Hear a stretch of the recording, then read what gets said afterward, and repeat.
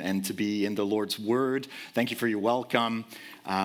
It's just wonderful to be here. As John mentioned, I'm from Maple Avenue Baptist Church, and know that they are praying for you even now.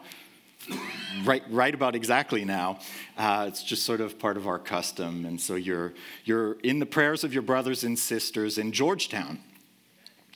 And this morning, as we read, I'm hoping we can spend a little bit of time in the book of Colossians.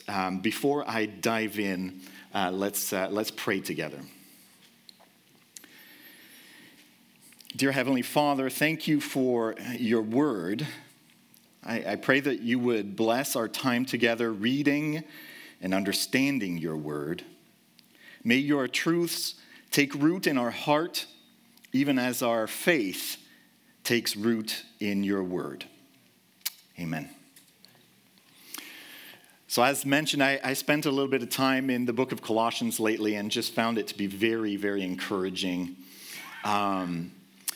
The book of Colossians, as I'm sure you know, is a letter written by Paul, and he's writing to a church in Colossae.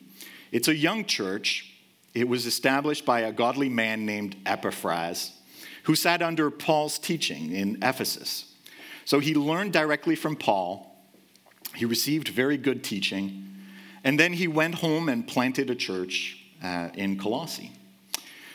And so this letter is a guard against false teaching that is seeping into this rather immature church. But more generally, we know that in addressing the church in Colossae, Paul is providing a universal guidance to all believers about how to live out their faith in Christ and not stray from the gospel of the Bible. So it's profitable for all of us to dig into God's word this morning. The passage itself, I think we'll see that Paul is laying out three things in this passage. In verses 6 and 7, Paul lays out a call to walk the narrow path. Then in verse 8, Paul shines a light on the misdirection of the false gospel. And then in verses 9 through to the end of our passage, to 15, Paul lays out directions. He walks us back to the cross. And along the way, we find some landmarks that are going to help guide us in our faith. So that's how we'll tackle the text this morning. So let's start with our first section, Paul's call to walk the narrow path, to live out our faith faithfully, faithful to Christ as we first received him. Our passage begins with the word therefore, always prompting us to ask, what is the therefore? And in this case, the word links our passage to the previous verses. So you can look in your Bible at Colossians 2, 4-5, and you'll see there, I say this in order that no one may delude you with plausible arguments.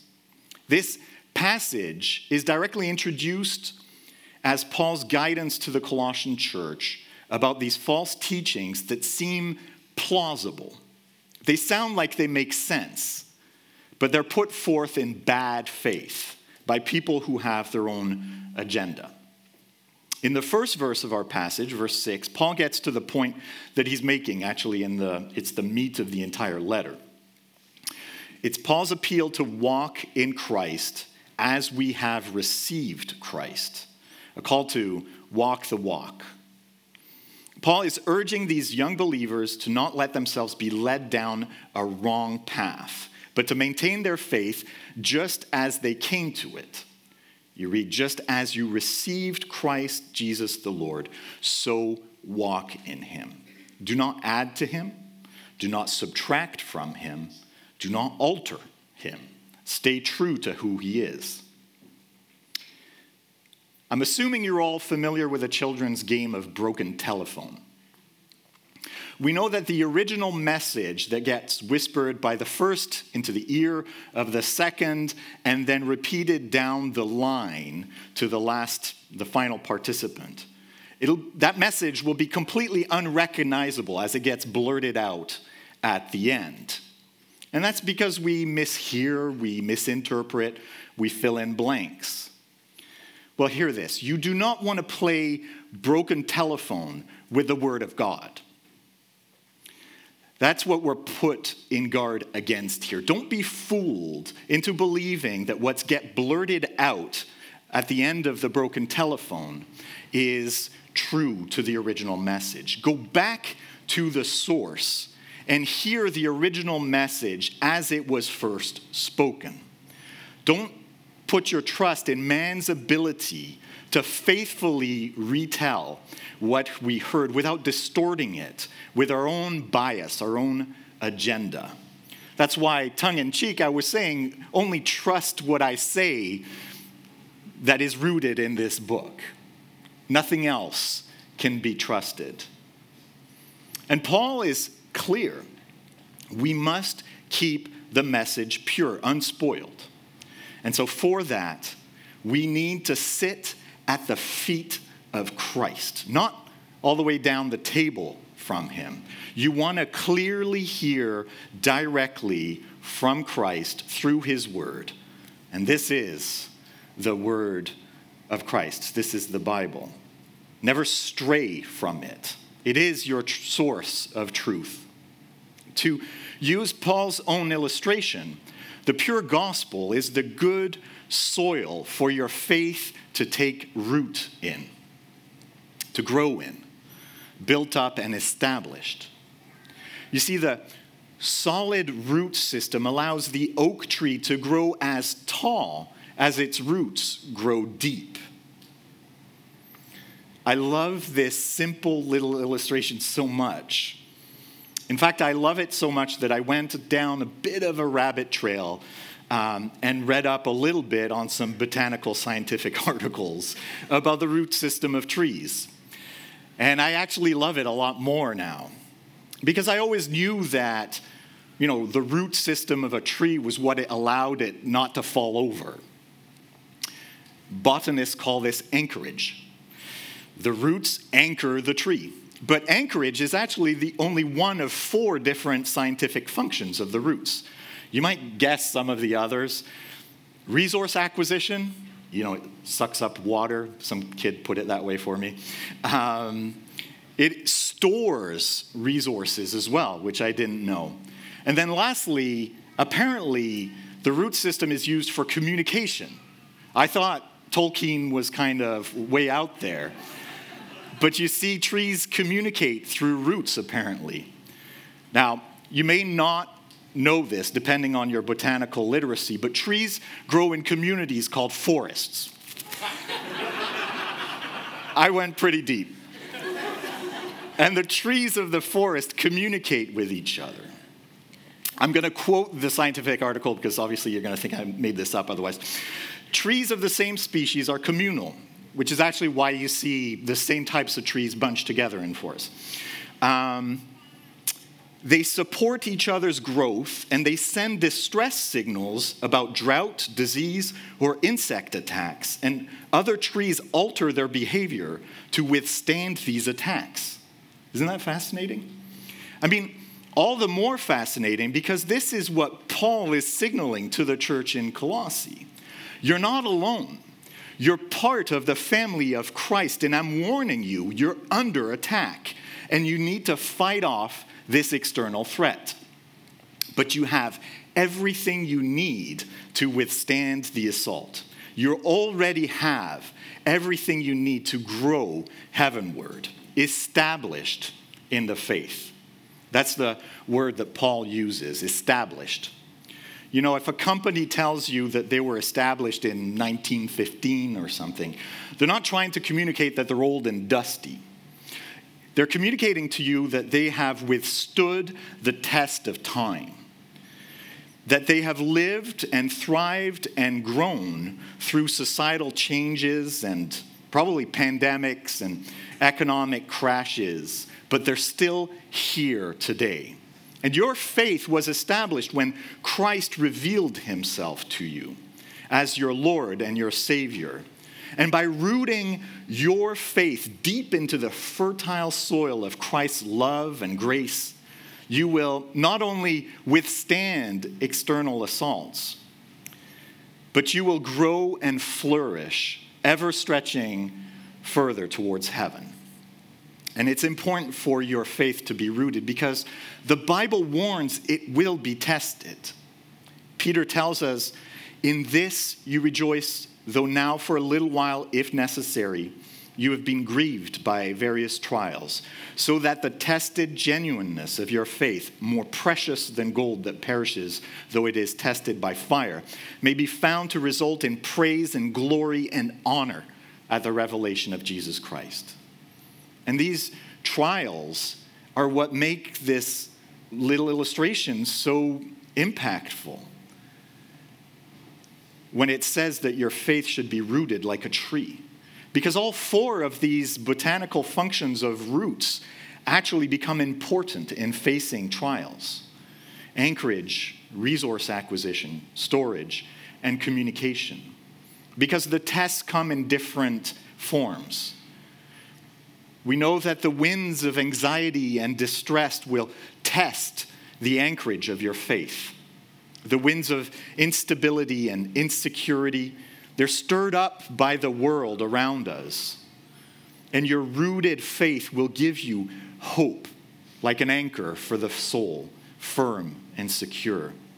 Even in the face of all the uncertainty of economic downturns, job security, political strife, even war, an anchored faith stands firm in Christ against the winds of the world. And the world will also put temptations in your path. And when these tests befall you, will your faith be well nourished? A steady diet of Bible and prayer will nourish your soul, and your faith will not wither. Pray and live in the Bible, and the Holy Spirit will be your sustenance, building you up and sanctifying you, growing you more and more in the likeness of Christ, stretching you literally heavenward. And we'll also experience droughts, terrible times of grief and sadness, affliction, depression. We likely will not be spared these. And in that time, will your faith have stored up enough sustenance to see you through that dry season? A strong faith nurtured and lived out does not crumble. A rooted faith recalls God's past provision and recalls God's promises to see us through, promises that his grace is sufficient. And finally, we likely will not be spared external attacks to our faith. Because frankly, the world hates what we stand for, and we see it every day. The forces of evil are emboldened. They're after you. It's a full frontal assault. But we're not alone. We're part of one global body. The body of Christ cannot be defeated.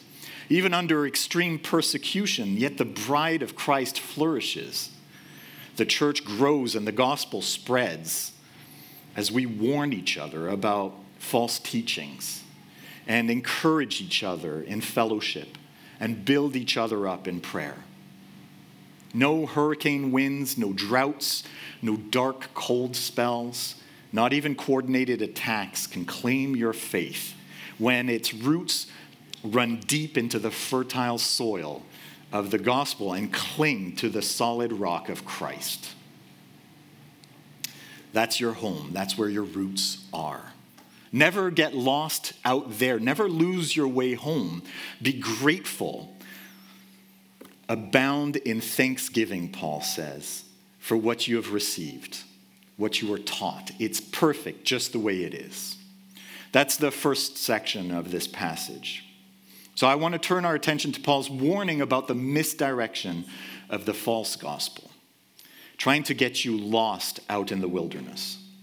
You see, in verse 8, Paul tells us why it's so important to confidently know the pure gospel, to stay faithful to its message. Someone's come along and is trying to twist the gospel into their own message. This is the second section of our sermon. False teachers are rebranding the gospel, we're told, according to human tradition, according to the elemental spirits, to make it suit their own purposes. These days, you see churches do this to make the gospel resonate better with their audience. And they're doing this, even this morning, by recasting Christ, like a marketing executive recasts a corporate mascot, with someone who's more palatable to their audience's sensitivities, less subversive. How easily it can happen, and how dangerous it is, and sadly, just how often it happens. As Paul warns, it appears reasonable to reinterpret Christ through the lens of the world, through the lens of our age, the zeitgeist. Well, surely if Christ had known then what we know now, then he would have responded in such and such a way. They treat their faith like fashion, shoulder pads are in and streamlined lines are out, so take this part in and let that part out. Do what you have to do so that you don't get relegated to last year's trends. What could be worse, right, than be out of fashion? But Paul warns against this temptation to update Christ to fit in with the latest worldly trend. And in fact, if you have your Bible open still, look at verse 8 again. See to it. This is a command. You were given the gift of faith. That was a gift. But now see to it that it is kept safe and unspoiled. We do not see Christ through the lens of the world. We see the world through the lens of Christ. In a world that is obsessed with the need for an overhaul or a makeover, a facelift, a redesign, a update, a reboot, a revamp, a refresh, you get the idea. A world where everyone is obsessed with the latest and greatest, the newest and shiniest, where no one trusts the way it was and only wants to strive towards the way of progress. See to it that you are out of date, out of fashion, anachronistic, rooted in the ancient truth of the Bible and what it tells of Christ, the one who is unchanging, the same yesterday, today, and forever. Because the way forward for us who are in Christ is the way back to the cross. That's our home. The world is not our home. We sojourn through it. Our home is at the foot of the cross. That's where our roots are. That's where we build up our life.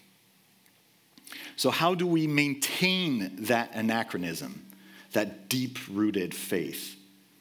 This is the focus of the third section of this sermon, and Paul's focus for the rest of the passage. You can think of it as a march back to the cross. It's a pilgrimage in the best possible sense of the term. It's an important pilgrimage because it ensures that we do not get lost while we're sojourning through this world. The cross is our pole star, our true north. As long as we know where we are relative to the cross, we can never get lost. And so Paul wants to ensure we can always make our way back, our way home to the cross. So a bit like a very caring parent who is letting their child walk home from school by themselves for the first time, he outlines directions, describing recognizable landmarks along the way. you're going to walk out of the school's front doors and towards the park. You remember that park. You walk through the park down to the highway. Now, you're going to be very careful when you cross the highway at the crosswalk. And then you head down 2 more blocks towards the post office, and you can see our home from there. You can make it from there. That's what Paul is doing here. He's outlining 3 landmarks to make sure you do not get lost. So let's follow Paul's directions home to the cross. Landmark 1, you see them in verses 9 and 10. Christ is sufficient. Christ has all authority, and we are filled in him who has all authority. I'll tell you a very quick story, because as John mentioned, I have a secular job. I just do this for fun. I had a meeting recently with a new important client, and I had to meet them at their head office, and I was running a little bit late. And so I ran up the stairs sort of 2 by 2 to the front door of their head office. And as I opened the front door, I noticed from the corner of my eye, there was an elderly gentleman making his way up the stairs. And I'd kind of held the door in a way that suggested I would hold it for him. Not that I would normally slam the door in the face of an older gentleman. But I was running a little late, and I may have checked my watch because he was walking up the stairs pretty slowly. But as he finally made his way up and he walked past me into the head office, he said, "Don't worry, they're not going to start the meeting without me." And as I turned into the lobby of the head office, there's an 8-foot painting of the old man. Yeah, he's the president and founder of this company. You don't really have to worry about showing up late to the meeting when you walk in with the president, because he has all authority in that meeting. And so I say to you, stick close to the one who has all authority. Walk into every room with him. And the one who has all authority is Christ.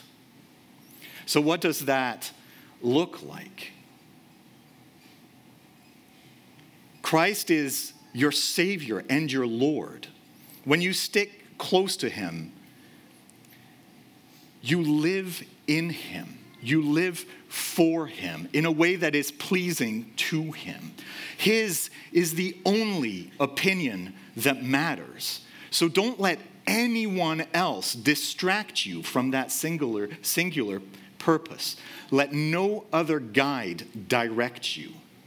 That is our first step back to the cross. Follow the one who has all authority. Landmark 2, we see this in verses 11 to 14. We are made new. We're no longer of this world, so why would we live according to its rules? You see, as God's people, we are set apart. We're not part of this world. We should live our lives differently. In the days of the Old Testament, God's people bore a mark that set them apart. The men were circumcised. It was a physical mark because God's people were determined by an inherited determination.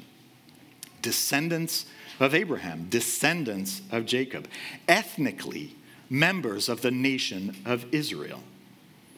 After the cross, the gospel was made available to everyone, Jews and Gentiles, Israelites, Canadians, all nations.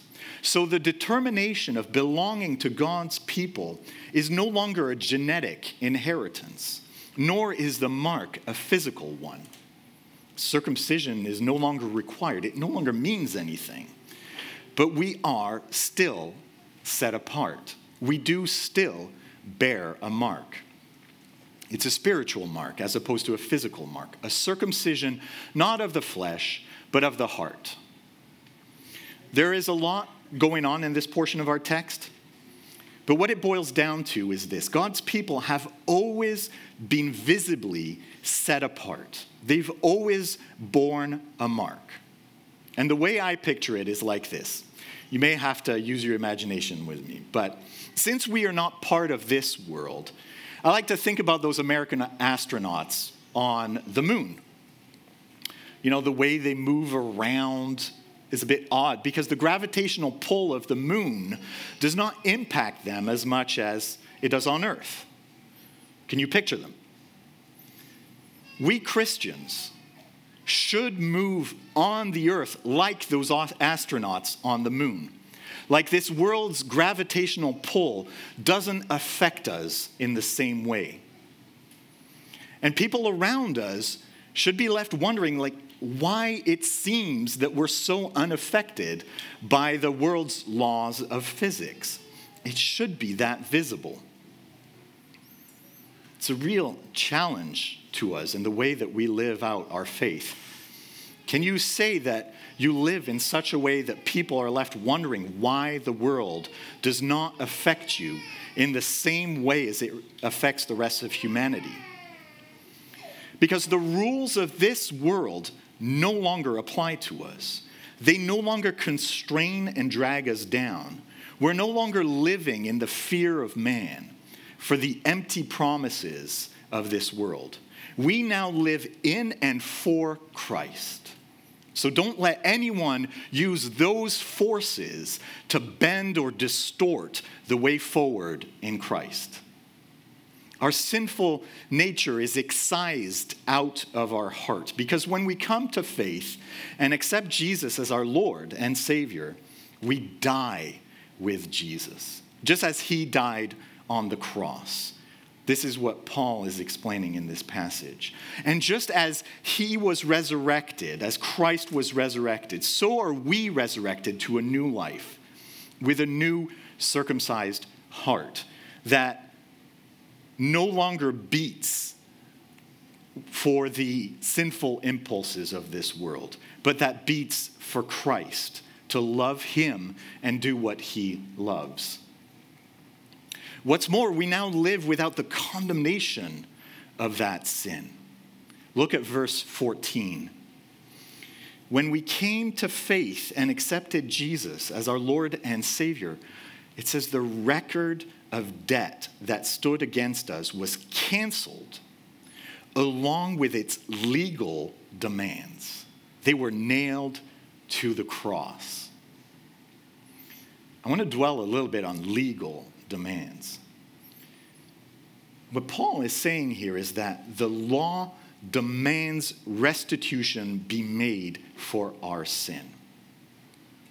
When we experience discontentment with our own life, when we look around and we see someone else's life and we say to ourselves, why can't that be my life?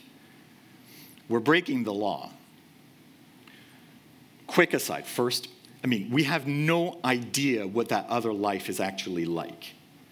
What we assume is a blessing is likely anything but. We don't know the pressures, we don't know the responsibilities, the costs. But secondly, and much more importantly, who am I to complain about the life that I was granted? What did I ever do to earn the life that I received? Consider the timeline of my existence. I did not exist, I did not exist, I did not exist until poof, I was born. The breath of life was blown into my lungs, and immediately I started crying. Not a single thing did I do to earn that breath or any breath I've taken since then.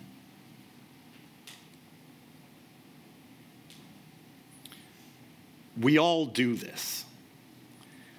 But make no mistake, that's not a valid excuse. It's actually an egregious dereliction of duty, an utter failure to meet the minimum prerequisite level of gratitude for the tremendous gift of life. It's an absolute betrayal of the one who has granted me everything I have, and it demands I be legally convicted of crimes against my Creator with a penalty of death. My crime carries a death sentence. It's a legal demand. And that's why we all know what comes at the end of this time on earth. we all know how this ends. But that execution order, where is it now? It's set aside. It's nailed to the cross. It's hanging on the very cross I should be hanging from. So I can't be manipulated by fear or guilt or shame to abandon my path for Christ. Because my legally demanded death sentence is hanging on the cross because Jesus stepped in and let himself be executed in my place. In the place of all who have put their faith in Jesus. And if you're here with us this morning and you have not yet placed your faith in Christ, just consider that God knew what he was doing in having you here right now. He is calling you to turn to him, to recognize your need for him. And even now, in the quiet of your own heart, you can throw yourself at the mercy of the judge. And he will grant you clemency because Jesus has already taken care of that sentence on your behalf. I pray that you will do that even now. Now, shockingly, that's not all that he accomplished on the cross. That's only step 2 of 3. The third landmark, at the cross, Satan was defeated. The cross is a humiliating, crushing defeat. We're told he disarmed the rulers and authorities. So who are they? They are the ones who are the spiritual leaders of this world, the prince of the power of the air and his spiritual allies. The devil and all those who are rooting for you to fail, who are cheering you on to give into sin. They want you to join their desperate party of discontent. They hate Jesus, and they've wanted to kill him from the beginning. They've wanted his authority and power. They are driven by their own jealousy, and they saw his death on the cross as their victory.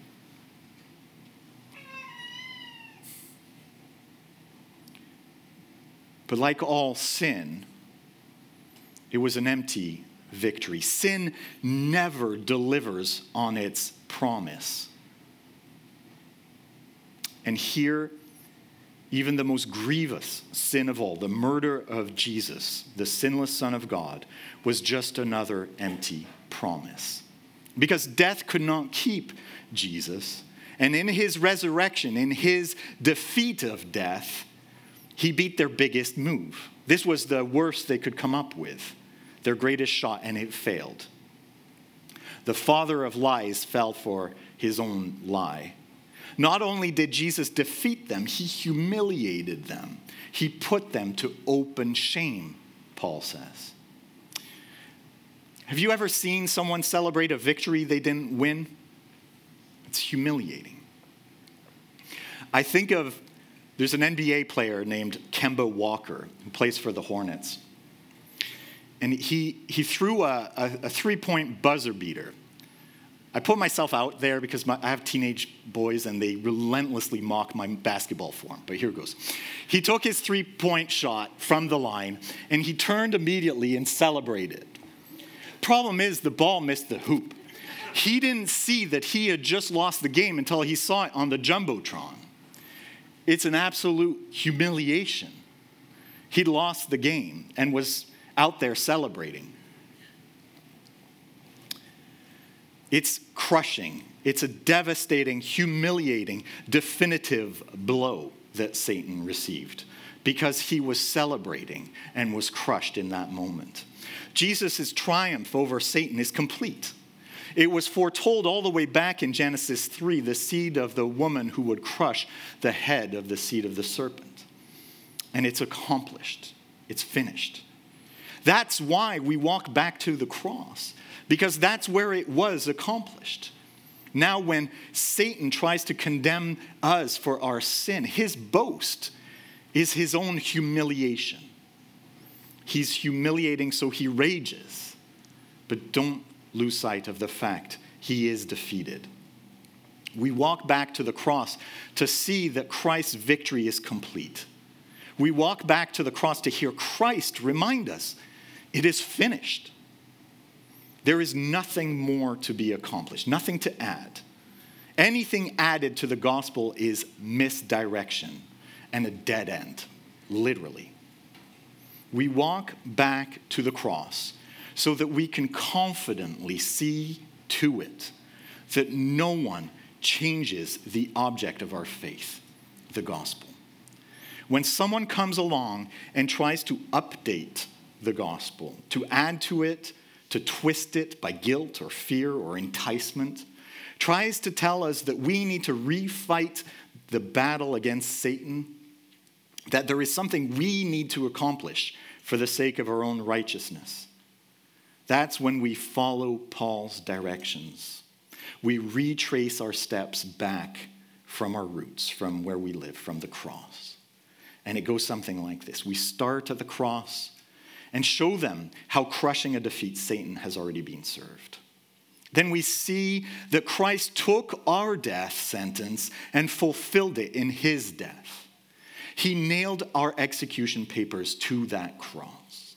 And in his resurrection, so were we granted new life with a new heart, a circumcised heart, marked as set apart to beat for Jesus and what Jesus loves, righteousness. And so we stick close to Christ. We cling to him because he has all authority and is our Lord. And in him we are granted that authority. In him, sin no longer has any power over us. That's why we cling to Christ just as he is, no more, no less. And as a result, we no longer experience any discontent. Rather, we're perfectly content, satisfied, and grateful for each and every breath that we're granted. We are abounding in thanksgiving for the life that we get to live in Christ, which after all is what Paul called us to in verse 7, abounding in gratitude. Praise God. Let's pray. Dear Heavenly Father, thank you for the cross. I pray that we would never lose sight of the cross and of what Jesus accomplished on that cross. I pray that the cross would shape the way that we see the world and that it would shape the way we live in Christ. It's in his name that we pray.